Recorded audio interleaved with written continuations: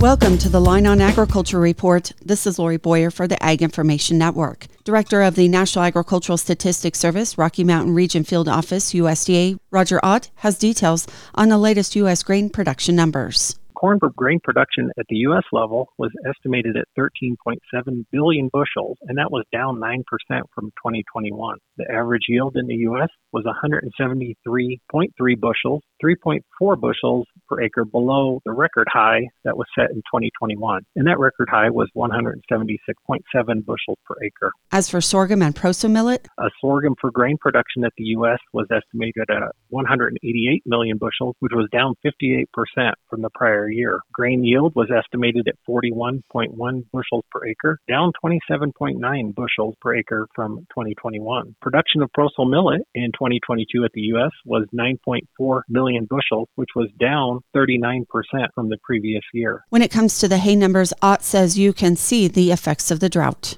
Production of all dry hay in 2022 was estimated at 112.8 million tons, down 6% from 2021. Production of alfalfa and alfalfa hay was estimated at 48.8 million tons, down 3%, and production of all other hay was down 9% to 64.8 million tons. Additionally, Ott says the data for all hay stored on farms as December 1st came in lower. For the Ag Information Network, I'm Lori Boyer.